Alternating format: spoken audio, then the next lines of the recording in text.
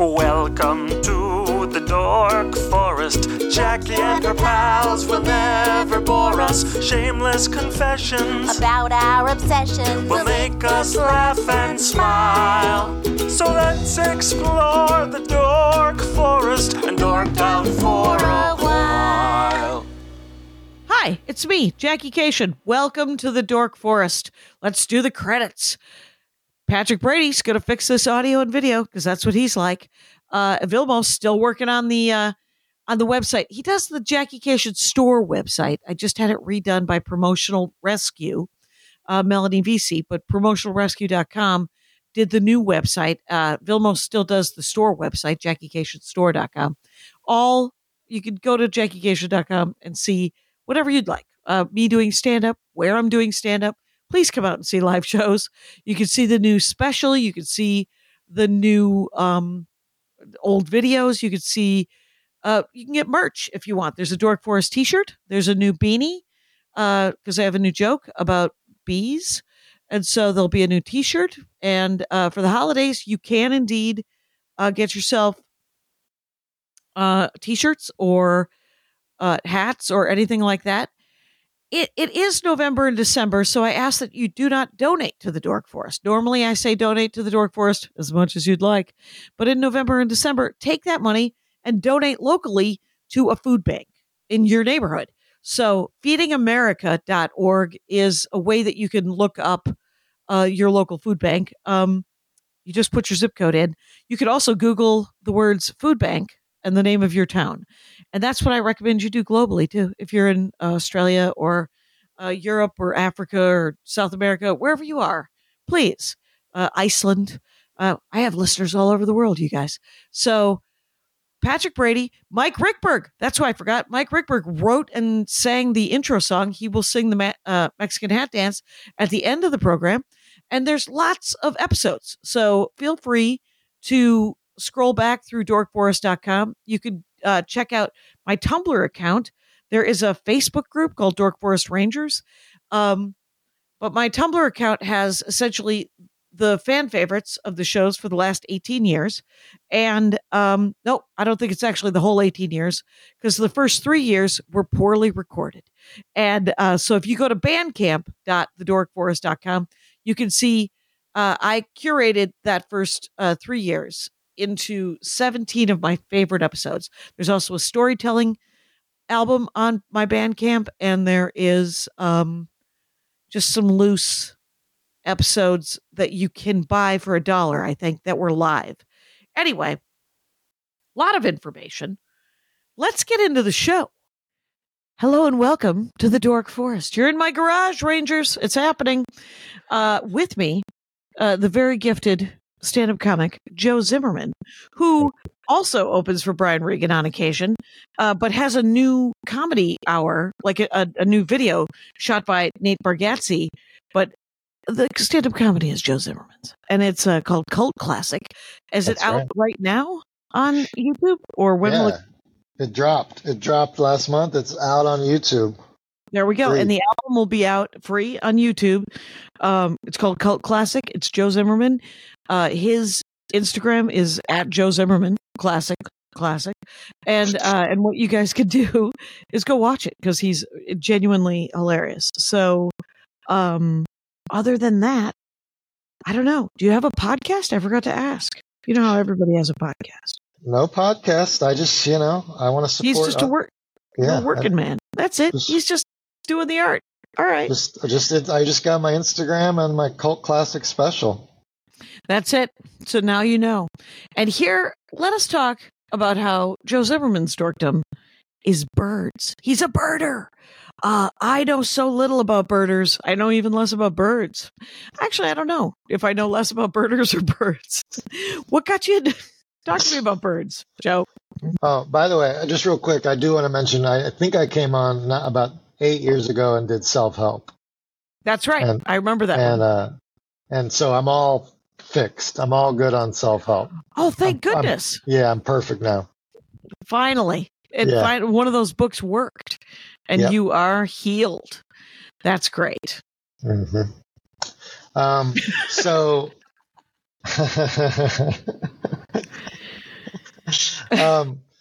Well, so I think I started getting. I'm a new birder. I think Okay. I got into bird watching around end of 2020, beginning of 2021, peak pandemic. I Lockdown. I Yeah. learned about.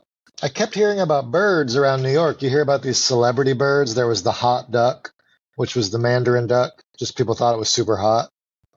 Wow. Was it, and it wasn't Chinese? It had not been prepared by chefs? It was just a really hot looking duck? It was just a gorgeous duck, and Gorgeous New York, duck. and it was just surrounded by paparazzi at all times, walking around New York.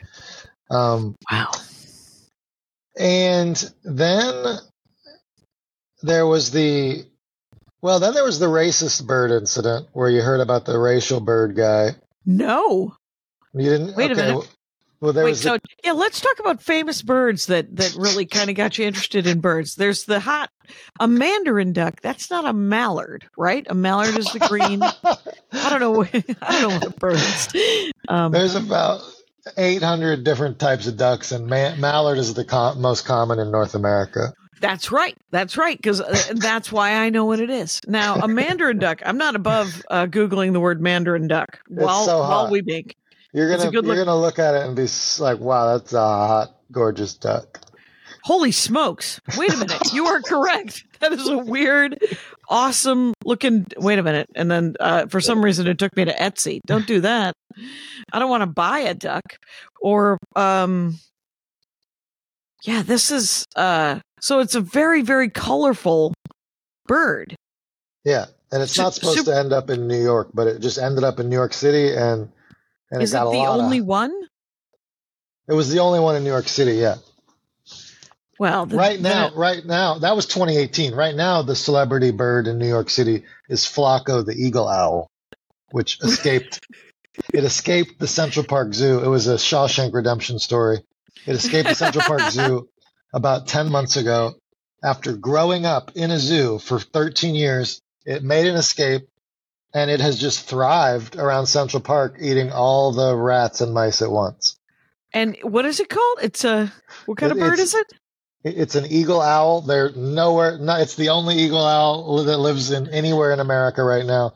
And and his name was Flacco growing up in the zoo. There we go. An eagle owl. Flacco the owl, June of 2023. Let's see the images. It looks like an owl. Actually, it's got kind of a fuzzy ears. Yeah, the recent gossip on Flacco is they're no longer trying to capture him because they're like, I guess he's going to do okay on his own. And then the latest gossip is he's been hooting a little louder the last few weeks, and they think he's looking. They think he's starting to look for a lover. Yes, to mate. So will there be a hybrid owl that will come of this? Well, one would imagine. Yeah, there's good and bad news. The bad news is obviously no other eagle owls anywhere nearby. The good news is apparently great horned owls are close enough relatives, and there are some great horned owls around Central Park, so there's a chance he could mate with a great horned owl. Okay, so he could find a friend. Where are they native to? The Eurasian eagle owl, I guess. Yeah. Somewhere in Eurasia. Right. That's a European Asian owl. It's interesting that birds and animals are native to one area, and I guess we're the ones that keep bringing them places. Yes. And then they get out. Like here in Los Angeles, there are many parrots, but not big parrots, but little parakeets to sort of small parrots. And I'm talking thousands, tens of thousands. They're a pain in the ass because they're loud and they're psyched. And but they're not native to here. It's sort of like the palm tree itself, not native to Los Angeles. Well, this was another big bird news item, is that parrots and parakeets, known for living in the jungle or wherever, are starting to just take off in cities all over the world. Oh, wow. So they might be like the way pigeons are now. I mean, but better looking, I guess, right? Or more colorful. 100 years from now, it might just be parrots and pigeons. Okay. Yeah. And maybe 'Cause- parrots and pigeons will. We have crows, different than ravens, correct? Yes, indeed. Size wise, I believe a crow still intimidating to someone who walks chihuahuas and chihuahua mixes. Yeah. But Still a yes, bad, still a bad omen either way. well, I have so many Armenian neighbors. I'm surprised that they have not killed these birds because they're like, we do not need. And I saw those crows attack a car once as a group. They're They were known like, for pecking at cars. oh, are they? Mm-hmm. Okay. And then, In fact, but yes, I have a friend who recently had crows pecking at her new car. So she Googled how to get rid of them. And what you need to get a fake crow from the internet and act like it's hanging dead nearby. And then all the other crows are like, ah! And they're super upset. They get super upset about the dead crow and they avoid the area. You have to traumatize the crows and send them to some other neighborhood. Yeah. Well, yesterday we have a lot of feral cats as well. And all of the neighbors like to feed the feral cats. And the crows have decided that they're willing to eat cat kibble. It'll be fine. But yesterday I saw probably 6 crows and then 2 actual seagulls. Oh, wow. Eating the cat food. And I was like, well, the world's gone topsy-turvy because this is a crossbreed. Will the crows and the seagulls make a black seagull, make a gray flocked crow? What will happen? I don't know. I have one dorky thing to hit you with that I wouldn't normally hit you with, except that it's called Dork Forest. We're here for you, Joe. So I'm 2 years into birding, and I just learned within the last couple months, some nerd pointed this out to me when I said seagull. They said, there's no such thing as a seagull. Oh. And I said, come again? Yes. Apparently, there are gulls, and there's many different species of gulls. Oh, okay. The bird is a gull. So there's many different species of gulls, and if you want to just clump them all into one bird that flies around the ocean, you just call them seagulls. Okay, so.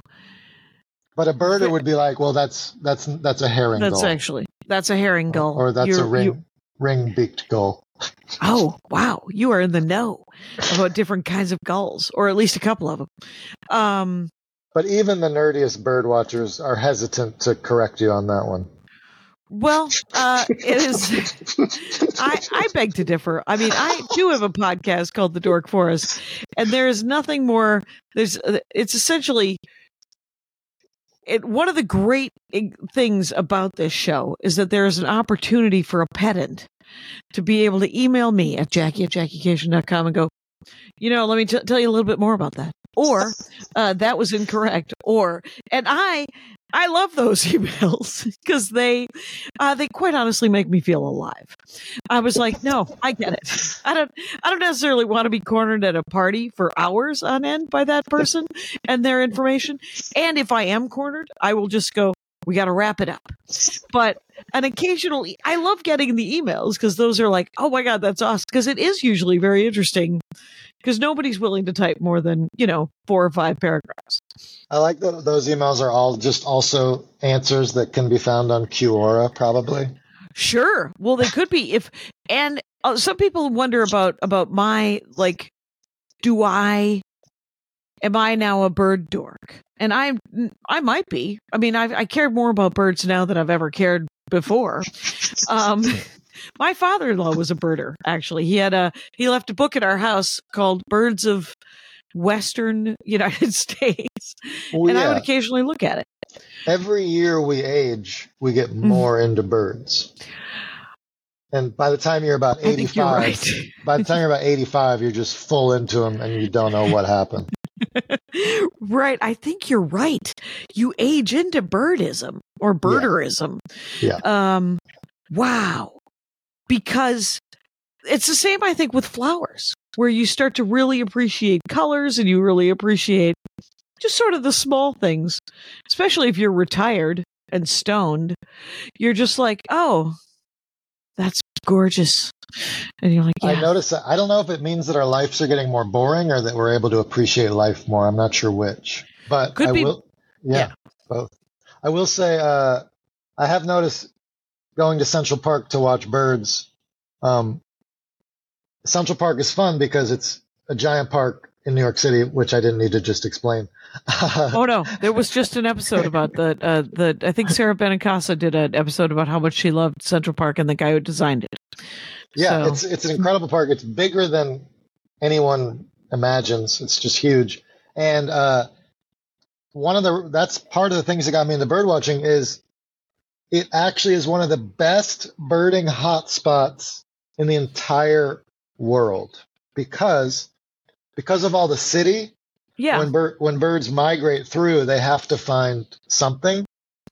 right. And so it actually is it's like a funnel that funnels all the birds into Right, because one it's park. the largest place for a bunch of migrating birds to hang out while they rest, get some And there's- water. And there's Yeah. a lot of food and water. And then also New York City has the most bird watchers because it's a giant population. So you've got this incredible funneling of bird watchers and birds into one little area Right. called the Ramble. And you just go there and you can see 100 birders and 1,000 birds, and it's Is wild. the ramble the part of Central Park that's a sort of a big field where the birds end up chilling? The Ramble is a specific bird sanctuary that's kind of hidden away in the very middle of the park, right next to Belvedere Castle and Turtle Pond. Okay. And it's kind of hard to find, but it's just a secluded woods. And and you go in there, and it's just all of a sudden you see all these birds you'd never see anywhere else. They love the Ramble. And I that's have to say that trying to find anything twice I have a terrible sense of direction, just so you know. I get lost in New York on the grid streets. Yes. So, which is insane because you're like, no, they're either going up or down. They're either avenues or streets, should be fine. But nope. 80% of the time I turn the wrong way, which you would think it'd be 50-50. But No, here's I'm the with you thing. there. I can't seem to find, I want to find like Strawberry Field, or I want to find the carousel, or I don't ever want to find the zoo, but I consistently find the zoo. It's where weird. Where Flacco escaped from. Right. I think, you know what? Maybe it's like a Hitchhiker's Guide to the Galaxy thing where I aim for the zoo and then I will find the improbability drive will kick in and I will find the thing that I'm actually looking for, which would be Turtle Pond or Belmont Castle, which I've never even heard of. Belvedere Castle. Have you heard of Belvedere. the boat? Have you been to the boathouse where they serve food? No. Okay, well, that's basically the entrance to the Ramble. And so I've been going to the Ramble. And by the way, Todd Barry asked me, isn't that a gay meetup spot? And I said, no, it's a bird watching spot. And he said, yeah, but Same. it's also a gay meetup spot. but apparently it actually is at night, apparently also that, but in the morning it's bird people. What do you think of this theory? Back when it was against the law to be a homosexual, you could hide your homosexuality among birders, and people just thought that you were slightly different anyway because you liked a bird. It goes to show how secluded that area is. That too. Now, you just mentioned morning. This is an early part of the day activity? That's the hardest part for me. It's right, like as a comic. Yes. It's like when you have to catch an early flight. Right. You just have to really painfully wake up and really just, get your transportation to the park. But you bring your binoculars. But once you get there, I mean, just a beautiful time of day. Sun rising, birds chirping. That's true. It's got to be incredibly. Even if there's 100 birders there, everybody's probably pretty quiet. This is also why probably you age into it. The older you get, the earlier you wake up. Right. You need less sleep. Mm-hmm. And so what about, so there's less sleep and then you get there, there's 50 to 100 people. Mm-hmm. Everyone's got binoculars. And Okay. I'm glad Where you do mentioned stand? Strawberry Fields because that's another fun thing is you'll be looking through your binoculars at, a yellow-rumped warbler or some delightful bird. And Yes. and like the game of telephone, like just instantly word will spread through the park that, there's a yellow ferruginous hawk in strawberry fields. And so you'll hear about all the birds where they are throughout the park through word of mouth. Oh, weird. But is it? Yeah.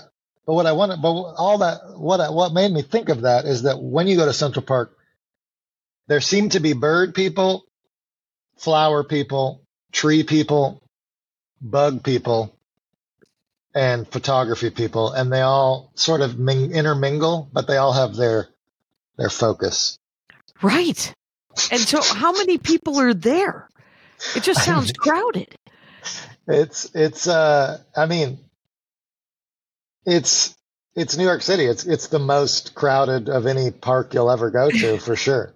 Right. Yeah, you're surrounded by people. The birds just flew from tropical islands, and now they've just got 20 people staring at them with cameras. Yeah. Yeah. Do you also take pictures as well, or are you just there for the experience? I'm just there to stare at the birds through the binoculars. So far, not a lot of photos. Just you staring at birds. Yeah, just me staring at birds. I feel like there's better people. I feel like if I start focusing on taking photographs, I'll just be focused on that. Right. You might lose the actual experience of seeing a really cool bird. Yeah. Do you count how many birds you've seen? Do you have like one of those books? I'm glad you asked. That's what I'm here for. So another thing that got me interested is apparently there's about 11,000 total bird species in the world. Oh. And about 700 or 800 live in North America. So a very small percentage. Yeah. And some people keep their life list, it's called, of all the birds they've seen. And so there's a website called ebird.org where you can enter in the birds that you saw. Okay. And it keeps track of how many bird species you're at. So anytime I go bird watching, I'll enter in my little bird results into ebird.org. And it also helps the Cornell Lab of Ornithology, who's tracking bird migrations. Okay. Yeah, and, I suppose. So I have a tiny life list of 225 birds. That feels like a lot of birds to have identified and seen and to know what kind of bird that is. That seems like here's how many birds I could identify. A robin. Yeah, good one. A cardinal. Nice. Gorgeous. The robin is, of course, the state bird of Wisconsin. The cardinal, the state bird of Illinois. Yeah. A hummingbird, because they're super unique and they're right around here. I'll see them here in Los Angeles. But which kind of hummingbird? Oh. Are there different kinds of robins and cardinals? So, yeah, no, robin and cardinal, you nailed it. That's the species. Okay. But there are a gazillion different hummingbirds. Oh, interesting. Right. No. That's so all I could do was point and go bird for the most part. Look, bird. That one has a blue feather or a wing or something. Yeah. Some of them are pointier. Yeah. California has more birds species than New York, so you got a lot to work with over there. Okay. Yeah. I wonder if Griffith Park, which is also a very large park, but it butts up against some caves and also, you guys, a zoo. Always a zoo in the big city park. And then, but then there's caves, and then there's then there's also tennis courts, you guys. Never forget.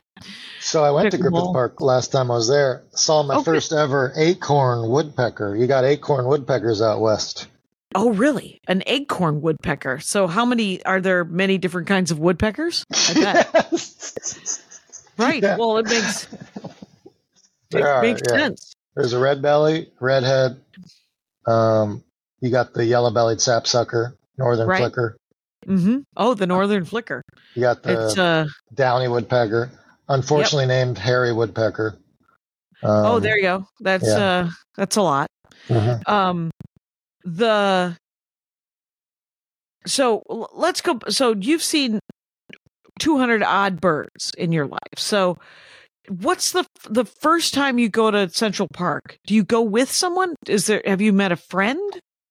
Yeah, this was the other thing that got me into it is I looked up birding guided tours in Central Park, and the first one I found was Birding Bob gives tours on weekends at 7 and 9 a.m. and you meet at the boathouse 7 and 9 a.m. And it's a little bit it's a little bit under the table because I guess you're not technically allowed to give unsanctioned tours in Central Park.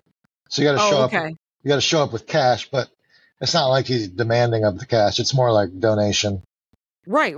And what is the recommended donation for Bob the Birder? $10.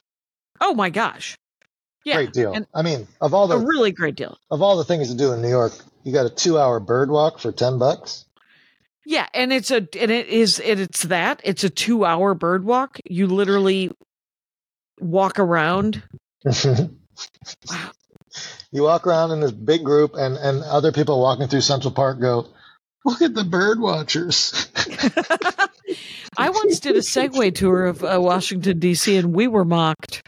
But I have to say that I enjoyed it anyway because it was a cool way to kind of see Washington, D.C. You could kind of go around the White House, and you could go around, you could actually get some distance going. Anytime you're part of one of those nerdy groups, people are always like snickering at you, but the reality is you're the one that's winning. You win. I went on what I like to call, and it's belittling, and I shouldn't call it this, but an idiot tour of Vietnam and Cambodia. Wow. And yes, and what that means is that because I don't speak Vietnamese or Cambodian, Andy and I paid. It was like $1,000 included, like hotel, for 9 days, starting in Hanoi and going down to Saigon. And then taking like a Greyhound across to Cambodia, and then 9 days in Cambodia, and then $1,000 a week, something like that, or $1,000. It was like $2,400, whatever. It was very cheap.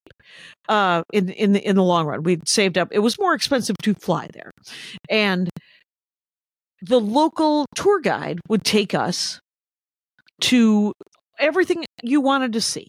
I don't know what I wanted to see. Yeah. I don't know. Did you ever go to Europe with like a Let's Go? Like that book that people. I haven't done that, but Did you go to? Have you ever been to Europe? I've been to parts of Europe for sure. Italy, for Switzerland. Stand up or for tourism? I've been to Scotland and London for stand up. That's it. Okay, and then you went to Italy. Italy, for France, and Switzerland for tourism. Yeah. Okay, and so what? Did you do any sort of a tour, or did you use the books, or did you just look at a website? Obviously, which is what it would be now. I think I bought a book and brought it, and then didn't use it. Okay. Do you think you got to see the things you were supposed to see? With Italy, I think, we just drove through and we looked for places with fun little wine places and fun little bread and cheese places. And we saw the ocean, and we kind of just took it all in without. But to answer your question, just in Florence, or Firenze, as we say. Yes. I scheduled out a full 2-day of focused sightseeing in Florence, and we hit it hard. That was the only one where we hit all the spots. And you looked it up and you did it, because I didn't have the first time I went. Granted, wandering drunk through Europe in 1989. Mm-hmm. I didn't have a book, but I stayed at youth hostels, and every morning I'd wake up and people would be going somewhere, and I was like, "Where are you guys going?" And they're like, "Well, we're gonna go look at the David." And I was like, "What's the David?" And then I would just follow them and hang out with them. Did that in Greece, did it in Rome, got to see the Vatican. It was great. But I would recommend these tours where you get a local person. It employs someone local, very nice, but you're on a bus and you do get a little bit of a hairy eyeball from like cool people who just go and know how to plan their own tours. But with these tours, you could also bail of a day and just go, we're just going to wander by ourselves and not go to the planned fish oil factory, which is what I did. Andy went to the fish oil factory. I had no interest in going to a fish oil factory. He said it was one of the most disgusting things he's ever seen. So there was some draw there. Anyway, but you have traveled internationally to see birds too, right? So yeah, I was just in Australia and New Zealand doing a tour with Nate Bargatze, and he did schedule a tour guide for almost every day. Oh, he's not wrong. There you go. And so I did do the full tour guiding in Australia recently, but I specifically requested bird watching day, and they found a bird guide outside of Melbourne. Okay. And this Australian bird guy showed us 45 different species in one fell swoop. That added to your life list a lot very quickly. Yeah. Yeah. I mean, my life list was like 155 before I went to Australia. It really skyrocketed after Australia. Oh, that's cool. Did you get to see those tiny penguins on that island? No, we didn't get to see those. Andy and I went outside. I think it's called Phillip's Island or St. Philip or Lord Philip or Jim Philip. Don't know. But there are, and I've talked about them weirdly enough a couple of times in the last several episodes, because I did a show with Will Anderson about Australian rules football. Oh, nice. But they're nesting penguins, but they're miniature. They're very tiny. And you go and you sit in these bleachers and they come in from the sea, walk past you and go nest. And then you have to take a bus and, you get to see some tiny birds, and you also get to kind of sit in the during sunset in the dark, and you get to see some tiny penguins. So you've done it. You've done bird watching. I've done a little bit of. I've looked at a bird. But what kind of birds did you get to see? Was your bird day just in Melbourne? And where else did you go in Australia? And did you get to kind of just see birds? Well, he took us to the wetlands where there was a lot of water birds. Okay. But I'm a big fan of the little birds myself. The little tiny cute little birds. So one of the ones that was exciting for both, and actually got Nate pretty excited. It's the most I've seen Nate excited at a bird, was the superb fairy wren. It's just a cute little, snuggly little bird, borb of a bird. The superb fairy wren was very exciting. Is it colorful or is it just tiny and brown? Oh, yeah. It's super colorful. I'm trying to think how to describe it. Blue? Does the word blue come into mind? It's got like a silvery blue head patch and just a big pointy tail. Okay. But yeah, a lot of honey eaters. I'd never seen any honey eaters, but a lot of honey eaters in Australia. Well, that's interesting because I'm sure the bees are irritated. And the favorite, though, exactly, they're very irritated. The favorite, though, had to be the laughing kookaburra in New Zealand. Oh, you got a stuffed one. You got a plushy laughing kookaburra. Laughing kookaburra. Are they? I feel like there were flocks of those in the Whit Sundays. Because Andy and I went up to see the Great Barrier Reef.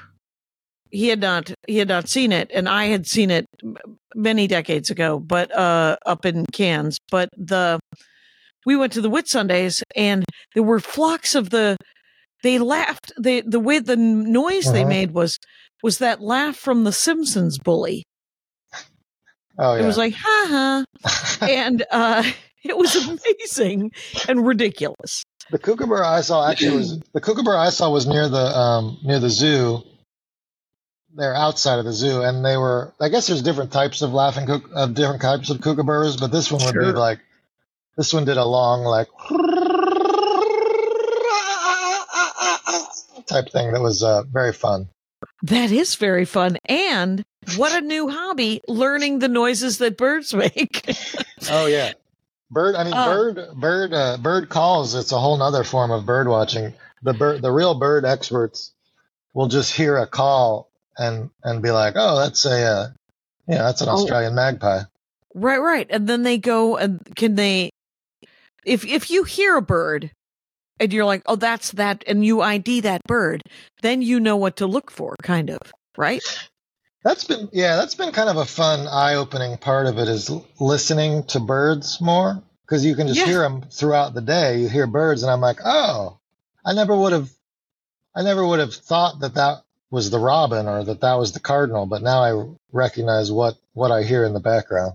That's amazing, quite honestly, because you birds, they're constantly, you know what they're doing? They're chirping, yes. Joe Zimmerman. And so you're just like, chirping. What the hell is happening? Like during lockdown, I learned that there was a rooster in our neighborhood. That's what I learned because of the quiet.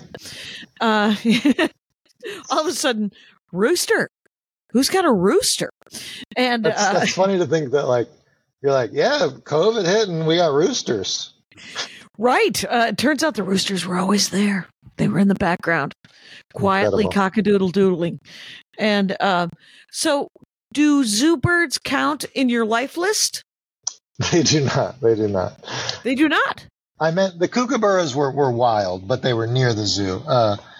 If you see a bird at a zoo, it doesn't. I don't think that counts toward your life. You got to see it in the wild.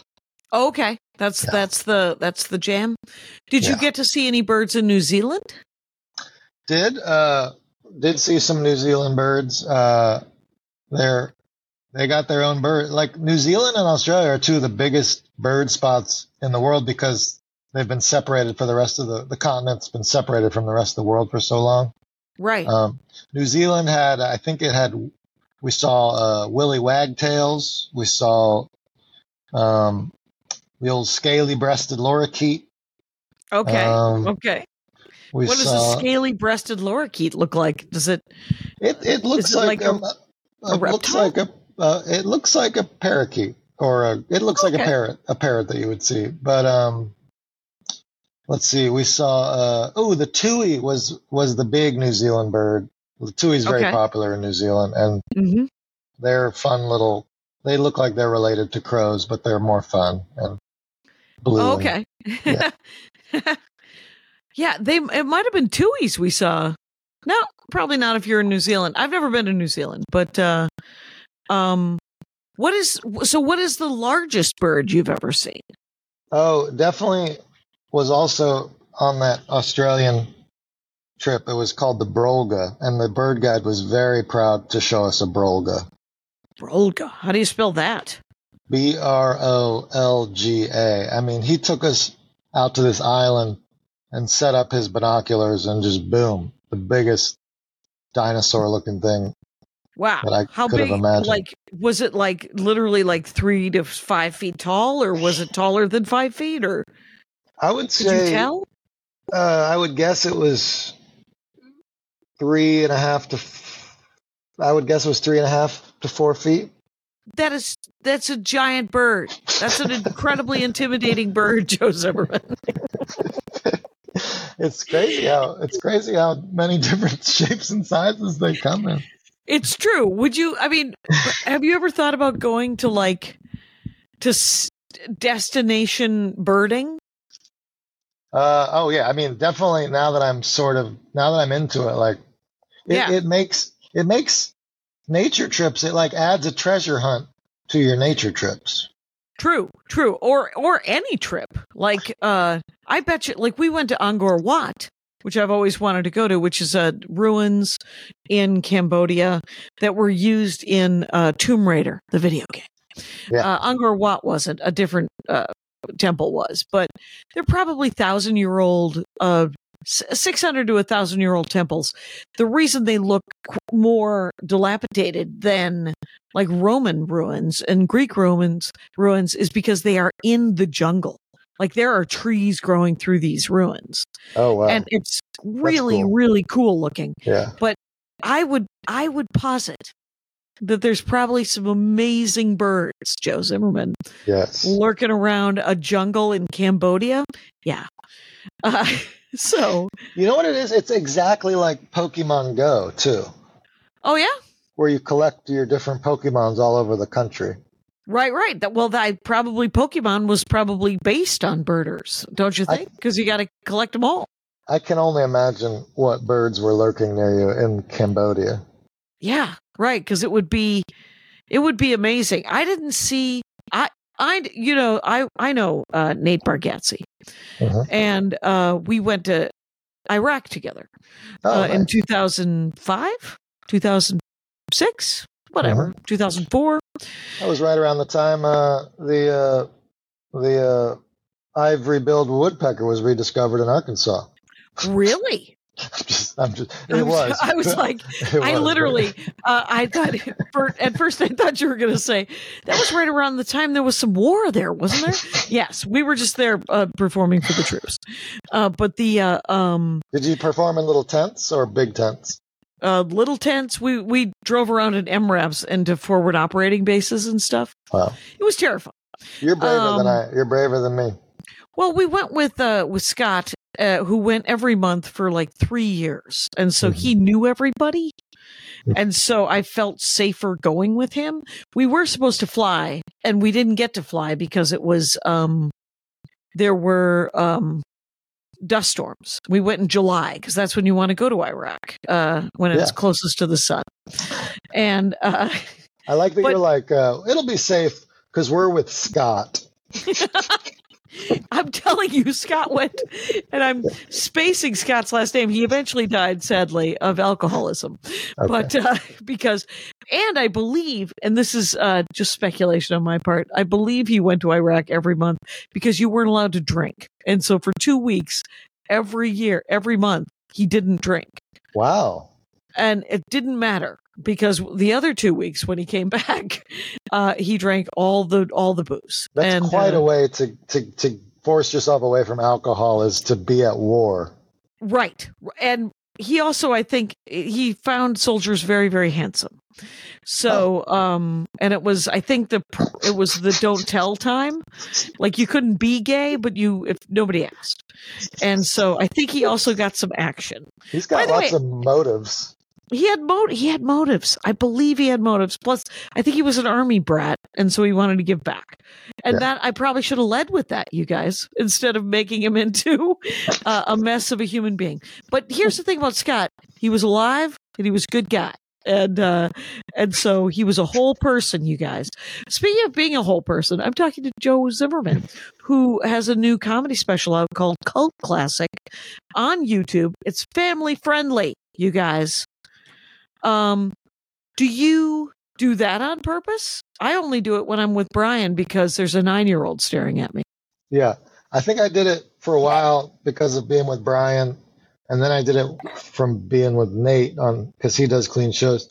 So I mostly just decided I wanted, since most of my material doesn't have to be dirty. Your stuff is just sort of smart and silly anyway. So I just decided to make the whole special, accessible. Accessible. Yeah. There you go. It's by the way, that doesn't mean it isn't really, really fucking funny. Allow me to swear. I'll swear for you, Joe Zimmerman, and tell you that it's genuinely hilarious. It's weird that I used to curse way more before comedy. Right. And people think of comedy as so dirty, but the moment you swear on stage, you're labeled as being dirty. Right. Somebody actually said to me, I didn't know you worked blue at all. And I was like, I have a weird married sex joke. Is that what you're talking about? They're like, no, you swear. And I'm like, oh, I only swear when I don't have the punchlines completely worked out. Exactly. That's when I swear. It's because I'm looking for a word and I can't find it and it's frustrating. And so I swear because I am alive. Yeah. I relate to that. Nothing to, we had a pet parakeet when I was a kid. Did you ever have birds? Have you ever thought about getting birds as a pet? They're dirty, by the way, and kind of gross. Well, parakeets are the birds that have taken off around Astoria, so I know what you're talking about. Yeah. I've never had a pet bird. Do you think you'd want one? I think I'm more of a dog or a cat person. Okay. Right. And you live in New York City, so you probably don't have room for like a real pet situation. Though Todd Berry has a cat. And we know that. We do know that. Yeah. It's weird how I like watching birds, but I wouldn't want a pet. Yeah, pet bird. I feel like people that keep pet birds and bird watchers are two very separate things, even though It does feel different. Yeah. even though they seem like they should be close. I feel like those people do not associate with each other. Right. Something like the caged bird sings or something. Like, I think that birders might be slightly judgmental, and I think that people who own birds do it for different reasons, right? Because birds are super, I mean, they can be very smart, right? Are there dumb birds? They can all fly. It's amazing. Or, You know, so even those who can't. even the dodo bird, famous for being dumb, recent headline, dodo bird smarter than previously thought. Yeah. The dodo bird was a smart bird. It just lived on an island with no predators, so it was super friendly. Right. And then the Dutch killed the last one, and then we realized what extinction was. And the Dutch found them to be delicious and stupid because they kept coming up to them trying to give them hugs. Yeah. And the Dutch took advantage of these friendly dodos. What a tragedy. It was a bit of a tragedy, and they didn't really realize that once they killed the last dodo bird, that they couldn't make more dodo birds. It was the way we found out about extinction, oddly enough. That was the first known one. Right, that was the first one that was sort of documented, written about in periodicals, sent back to all the major cities of Europe going, hey guys, it turns out when you kill the last of a thing, God's not just going to go, pooh, there's another one, a couple more. That's why the Ark is such a great story. People love that story.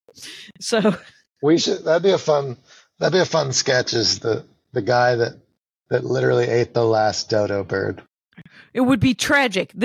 I'm slightly worried about the triggering that's happening among rangers of the Dork Forest right now. You guys sad? I'm so sorry. Let's change quick topic. You told me that this was a golden age of the renaming of birds. Speaking of things that are kind of sad and kind of weird. Yeah. What's happening? Well, a very strange thing about getting into birding is birding to me feels like such an innocent, naturey, safe space. Right. And the more I learn, the more there's controversy all throughout. All throughout.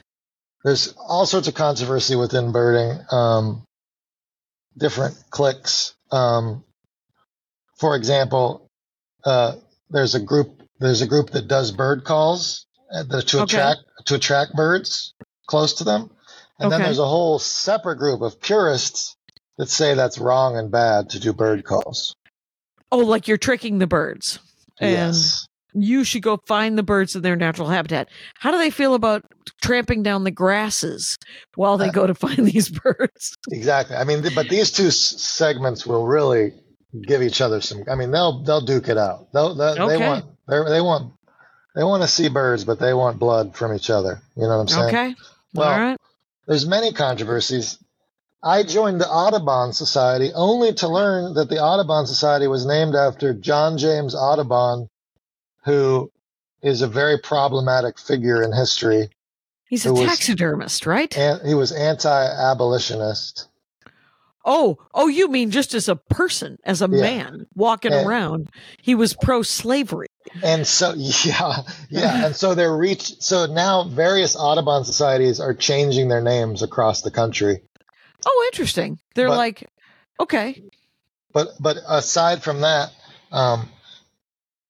as of this year, they decided there's about 10 birds that are named after problematic guys in the 1800s. Oh, really? Wilson snipe, Townsend's. There's the Townsend Wilson warbler. Snipe. Swainson hawk. What's a Wilson snipe? What kind of bird is it? And who was the guy? You got anything? Well, McCown. I know that McCown was a Confederate general. Wait, what bird was that? What bird is that? McCown's longspur. A McCowan longspur is the bird. Yeah. a thick-billed longspur, not to be mistaken for the McCowan. Formerly known as McCowan's longspur, is now called the thick-billed longspur. Yes. Well, that's a look at the gravitas of this bird. That's a sweet-looking bird. Let me see. That's a good-looking bird right there. Oh yeah. So, and then there was another one. I forget. I think Townsend. One of these guys dug up Native American skulls from graves. And once you do that, that's all people are going to remember about you. Yeah, except for not when you get a bird named after you, I guess, right? Name change. But here's I do wish to recognize the thick-billed longspur was named for the McCowan's longspurs before a name change to avoid recognizing historical figures with ties to slavery, racism, and colonialism. The U.S. Fish and Wildlife Service, indigenous people in the Seminole Wars, to the thick-bill longspur. The response to growing, they renamed. That's not enough. Why was renamed? Oh, he was a Confederate Army general called John P. McCowan. Yeah. But why did he get it named after him in the first place? Was he? I think a lot of these people were the first to quote unquote discover / identify the bird. Right, sort of Columbus Day kind of thing. Lewis is Nutcracker, named after Lewis and Clark. Yeah, C.S. Well, apparently he's had some problematic stuff with Native Americans. And as he marched across to the sea, he might have had some problematic issues. So they decided instead of just changing the 9 racist birds, they were going to have to change all 80 North American birds named after people. Oh, interesting. Even like someone who is decent. Like there's a Frederick Douglass bird, but no, he doesn't get that bird. Even the upstanding people birds are getting the names changed just because they didn't want to have to audit every single human's life. Oh, right. And the birds, when you think about it, the birds aren't necessarily discovered by those people. Exactly. They were just, and didn't James Audubon, wasn't he a big fan of, wasn't he also an artist and a big fan of taxidermy? I don't know. I just know that there's another bird called the Audubon shearwater that is no longer going to be called the Audubon shearwater. But I just always thought of Audubon as this sweet guy that helped birds, and then turns out he's a slave owner. Right. And it's there's and it's so funny that people are like, well, if you take down the statues, you're not acknowledging history. And I was like, put them in a museum. And I don't necessarily, because statues are weird anyway. I don't know. I mean, sculptures of people can be very beautiful. But like if you ever go to the Natural History Museum in New York City, in Manhattan, there is, I think it's the Natural History. Is that the one that's on the Upper West Side? Okay, so Teddy Roosevelt is on a horse. And if you are on a horse and you are a military person and you saw battle, the horse's legs are raised. Yeah. It's and if you never saw battle, all 4 of the horse's legs are on the ground. Oh, for every single statue. Yeah, that was it's a military horse statue thing. And so, but for some reason, I think it's, and I believe it to be Teddy Roosevelt, there's 2 black, clearly African ancestored, like it would have been, where was he? Was he in Puerto Rico? Was he in Haiti? Where was the Cuba? Where was the war that he made up so that he could go fight a battle? I forget what his jam was. All I know about Teddy Roosevelt is he was credited for the quote, comparison is the thief of joy. I don't know much else about it. That's what you know about Teddy Roosevelt? Yeah. Oh, interesting. Teddy Roosevelt. This is a real clock eater, Rangers. People are yelling, Jackie, I know the war that he was in. And I know that you guys know that. The Spanish-American War. So, But here's the thing about the Spanish-American War. It was the San Juan Hill, which is in Puerto Rico. There we go. Nice work. There we go. So, for some reason, because Puerto Rico had a lot of sugar plantations, and the colonialism of Puerto Rico was sugar plantations and slave labor. And so there are two clearly African slaves looking up adoringly on this statue of Teddy Roosevelt in front of the Natural History Museum. And Teddy Roosevelt did a lot of things that were great. Like Tammany Hall, and he broke up, he came from privilege, but he helped create the national park system. He broke down a lot of monopolies. He was antitrust, and he was also a guy with an enormous ego and really wanted to be beloved by people who he didn't. And he loved the idea of war. I guess he is the quote that I know of Teddy Roosevelt was that he was walking among the dead at San Juan Hill, talking about how war was so much more fun than hunting. Are you serious? So, yes, which of course makes him a psychopath. But there were other things he did and here's the great thing about Teddy Roosevelt, dead now. Yeah. So when Bill Cosby dies, I am going to listen to the Noah bit, and I'm going to laugh and laugh and laugh. But until then, we're going to let that go. I'm not going to. Yeah. And it's probably good they're changing the bird name, Cosby's Nightjar. It's probably good they're changing that one. This is what happens, Joe Zimmerman, on the Dork Forest.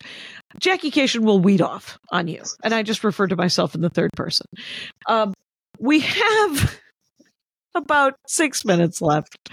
If you want, people go to see Cult Classic and see Joe Zimmerman. Nate Bargatze is also very, very funny, but you probably already know that because he's quite popular. There's about 5 minutes of bird material on Cult Classic. Oh, there you go. Yeah. That's kind of exciting. Very exciting. Is it stories of seeing birds? Is it opinions about different birds? Like, do you call out dumb-looking birds? Are you naming names? What's happening? One of the bits is about how PETA is trying to change. PETA, we love PETA. I like what they're doing. They're trying to change. They seem intense to me, but okay. They're trying to change. I mean, somebody's defending these animals, and they sometimes they get a reputation for going a little over the top, but they're fighting their fight. And they want to change any figure of speech with animal violence in it. So they want to change feed two birds. They want to change kill two birds with one stone. Oh wow. And they've suggested we change it to feed two birds with one scone. Scone. Okay, interesting. Yeah. What about the heart problems when a bird eats a scone? Anybody care about their sugar intake? The diabetic birds? So so I sort of point out that most birds are gluten intolerant, so you could you could feed two birds with one scone and actually kill two birds with one scone. And so I kind of go down that road with the bit.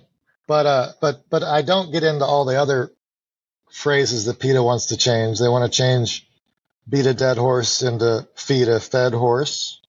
Oh, interesting. They want to change take a bull by the horns to take a rose by the thorns.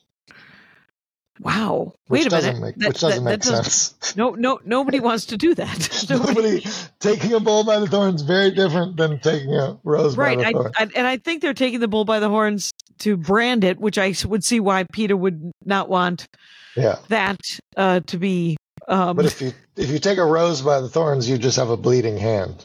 Right. You've chosen incorrectly. That's not how you pick up a rose. You got to pick up a rose around the thorns. Think before you pick up a rose, folks. But I also get into. But another thing I get into is how I learned about the life list with birds and how I met a professional bird watcher, and one of the first guys I met, I said that sounds like a fun job, and he told me there's a lot of egos in bird watching. Interesting. And that's when he told me about the life list, and guys will brag about how many birds they've identified in their career. Wow. the weird thing about birders, and there was a book I read. It was written before 9/11, and it was given to me by my father-in-law, and it was about a guy who won the national Saw the Most Birds in a Year contest. Oh, nice. Because that's a real contest. And before 9/11, you could, it must have been written right after 9/11 because it was about how he won before 9/11. And you would hear on the internet in 2000 or 1999 that an incredibly rare bird was flying around Alaska. And he lived in Washington State. And so he was like, he would literally get on an airplane. He said he maxed out his credit cards that year. Wow. And spent something like $65,000 oh my God. on airfares to win this bird, the most birds of the year.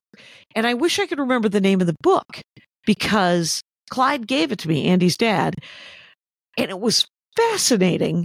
And it made me respect birders, quite honestly, because the purpose of from what I can tell from a bird's eye view. Hey, does Peter want to get rid of that one? I think that's peaceful enough. Right. A drone's eye view, less peaceful. So, but the bird's eye view of birders seems to be, like you said, when you go to, what is it, ebird.com? ebird.org. You're helping people track the migration of birds, and they don't want to interrupt. They don't want to screw with the birds. They just want to go look at a bird. They're like, no, we don't have to talk. It's like sort of going to see a concert. I don't want backstage passes. I just want to see the band, Yeah, exactly. Yeah. So that's kind of cool that's a real, I think it's a, as far as hobbies go that involve other species that don't really have a say in it, right?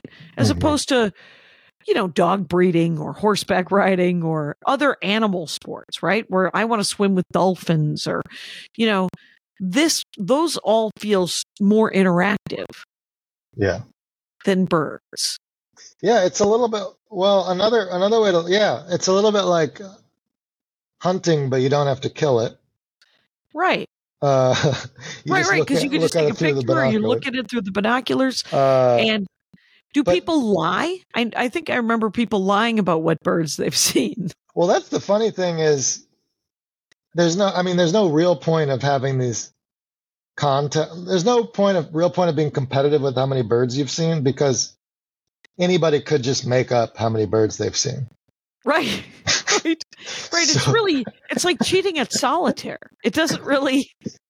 Yeah. So there's probably somebody out there that's claiming to have seen 10,700 birds that has really only seen 3,400 birds. Right. Those bastards. But I would, the other thing I would compare it to, you just reminded me of something with dog breeds is the one other thing I like about bird watching in Central Park is the thing that I find exciting is we're all familiar with the local birds, right? There's local birds that are year round. But what's exciting is in the spring and the fall, waves of different bird species will migrate through and they'll be here for just 3 days, the whole species. Oh, right. And so if you hang out in Central Park for all of spring, you'll be like one day, like the first, yellow-throated warbler will arrive. And then the next day there'll be 100 yellow-throated warblers and then 1,000 and then they're all gone. Oh, wow. So it's almost like the spring is what's exciting because they're in full color and they're passing through and you have like 3 or 4 days to see each one and then they're gone till fall.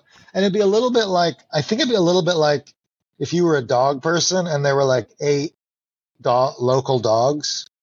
Yeah. But then you learn like for 3 days you could maybe see a dachshund Right. And maybe, right. Just some weird wolfhound was coming through town. yeah. And And you just I have suppose one wolf chance. packs. Yeah. One chance a year. So I think that's another amazing. fun part is the migrating aspect. And the other way is that in autumn, when they're sort of heading back to wherever they're, they migrate in the opposite direction, whatever it is, right? Exactly. And are they different birds or are they the same birds coming back? Playing through. I believe there's more, I'm spacing, but I believe there's more young birds in the fall. I believe there's more birds that have been. Right, the baby birds. Yeah. That are the teenage birds. Yeah. That have just learned to fly. Yeah. And the fall is kind of funny because a lot of the birds don't have all their colors, so it's a lot harder to know what you're looking at in the fall. Oh, right. So really, the real experts thrive in the fall. Yeah, I bet. Joe, it has been an hour, just so you know. It's amazing. We talked about birds for most of this hour. I weeded off a couple of times. That'll happen. I hope you had a good time. What do you call it? Weeded off? I weed off, sort of like, how dandelions just sort of, they start one place and then all of a sudden they're like also in other parts of the yard. Yeah. Anyway, Rangers, you're going to want to go listen and watch. The album comes out next month, but the special's already on YouTube. Nate Bargatze directed it. It's called Cult Classic.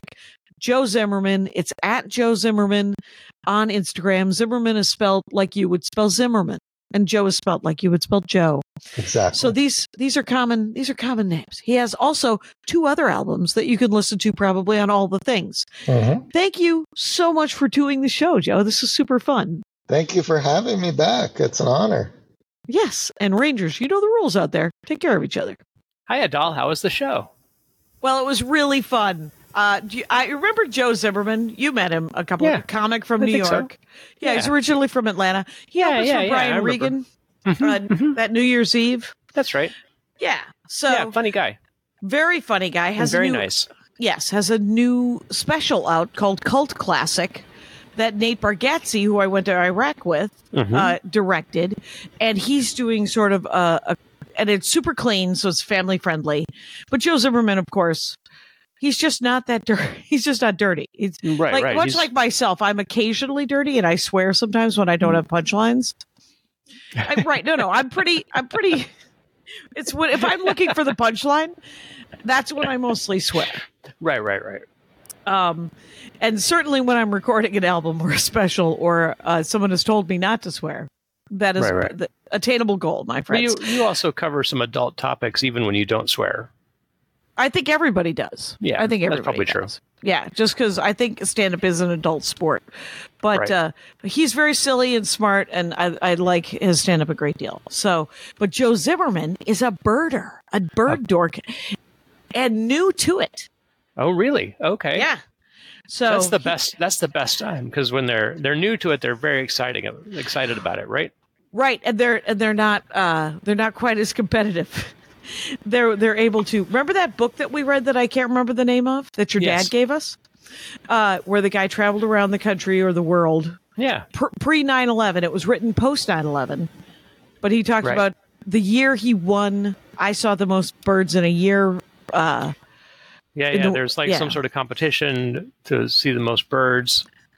He goes on the most continents, and you travel around and look at and go to all these like heavy bird places so you can see the most birds in a single spot. It turns out Central Park is one of the best places in the country, if not the best place in the country for migrating birds. Oh, okay.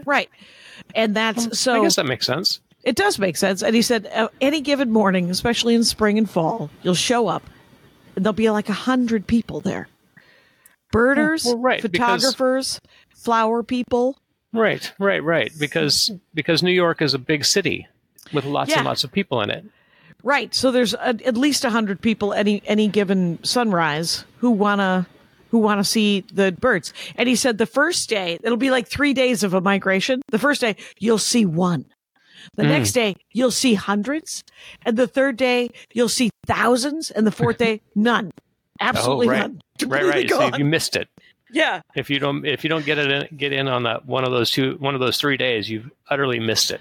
Right, until next year. He said there's 11,000 different species of bird in the world. Okay. And that doesn't surprise me. And 800 or 900 in the United States. And he's seen like 230. And he added like 50 because he went to Australia with Nate Bargatze and opened for him. And he did a birder day outside of Melbourne. But they didn't get to see the tiny penguins. Remember the tiny penguins? Yeah. The fairy penguins. Yeah. On, they were just Phillip, a day. Phillip They were just Island. an evening drive out of Melbourne. Yeah. So, Do and they count as birds? I don't know because they're flightless. He didn't say they weren't birds. They must. The funniest thing he said was, I said, because I don't know it. I mean, I know what a robin looks like. I know what a cardinal looks like because those are the state birds of Wisconsin and Illinois. And a bluebird, probably. And probably a bluebird. And I said, and a hummingbird. And he goes, and he laughed and laughed. And he goes, what kind of hummingbird? And I was like, there's more than one kind of hummingbird. It turns out there is. There's a lot of different kinds of hummingbirds. It's true. And so I don't know about a lot, but at least 3 or 4, I think. Right. He said that they're changing 80 names of birds. Yes. Because some of them, and Audubon societies around the country are changing their names as well. Because James Audubon was a slave owner, and I knew that he was that. I also heard that he was a big taxidermist, which is why I thought they did it initially. And he was like, no. He was a slave owner. Taxidermy is still okay. Nobody's being canceled for taxidermy. TikTok. Let me get nobody. You're right. It could happen. We don't know. Anyway. So, and I asked him if birds in the zoo counted. And he said, to his knowledge, birds in the zoo do not count as seeing a bird. You got to, some people are purists and they want to see in the wild. Yep. Anyway, it was a great episode.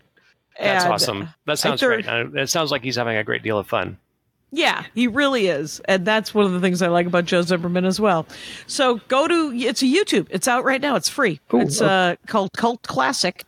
And he's going to have an album of the same name out January of 24. So. All right. And I love you. And Rangers, you know the rules out there. Take care of each other. My hat. They're dancing around my hat. My hat. Well, what do you think of that? If it looks like a Mexican hat dance and it sounds like a Mexican hat dance, it's most likely a Mexican hat dance. So take off your hat and let's dance. Yay! Oh my God. Why don't we just call that as the end of the show?